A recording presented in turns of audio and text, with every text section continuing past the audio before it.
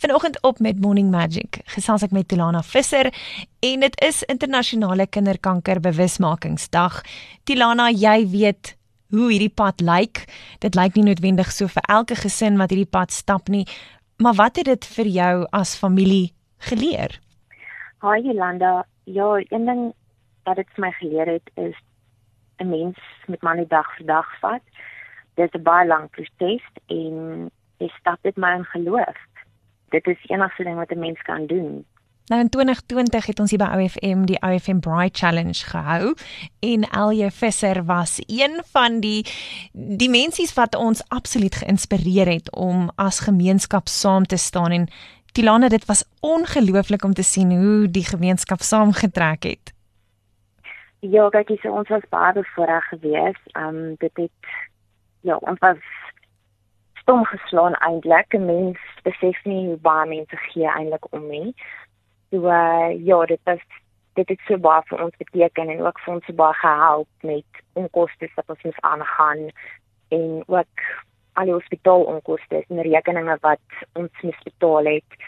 So dit is eintlik mens kan nie genoeg dankie sê vir die gemeenskap en vir elke liewe persoon wat vir ons gehelp het in daai moeilike tyd nie.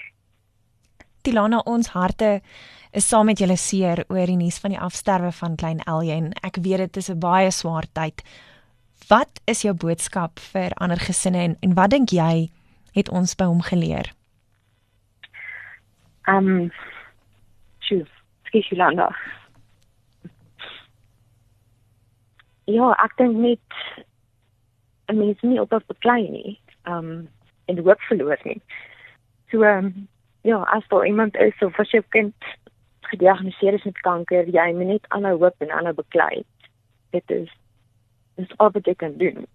En ons het regtig net veral by Elje geleer hoe is dit om eintlik te beklei. Hy het elke dag beklei.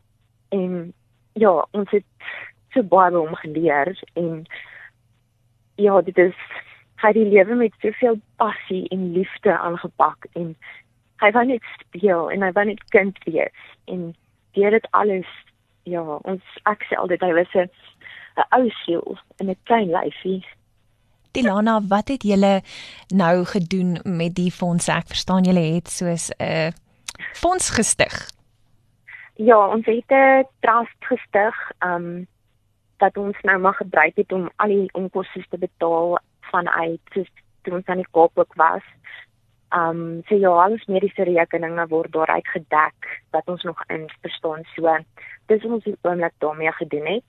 Daar is net 'n projek by Universitas Hospitaal, maar dis meer soos die mammas het maar ingespring en die mense by die hospitaal het ingespring en 'n speelkamer gemaak. En die speelkamer, ons het al so lank gesukkel met daai speelkamer om net 'n speelkamer te kry. En toe ons in die Kaap was, toe het éventueel toe kry ons 'n speelkamer in Bloemfontein. En toe alle oorlede is, het die mense by die hospitaal en almal wat deel vorm van die speelkamer dit soos na hom vernoem, soos the Living Joy Foundation. So dit is ietsie kleins, maar dis daarom ek voel dit is hulle represent hom so goed want hy was 'n living joy. Ek kan nie wag om meer uit te vind nie en mense kan ook dan nou verder hierdie journey volg by the Living Joy Foundation, is ek reg? Ja, hulle kan op die webwerf of op Facebook gaan kyk en hulle kan daar 'n boodskap stuur. Rarig is enige donasies is welkom.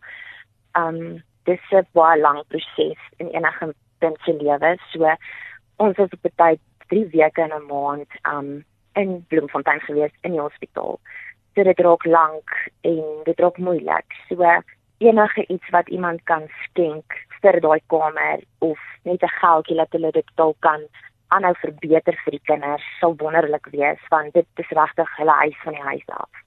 Tilana, ons hier by OFM wil hê julle moet weet dat julle as Visser familie deel is van ons OFM familie en dat ons elke dag aan julle dink en dat Elje 'n inspirasie is en altyd sal wees.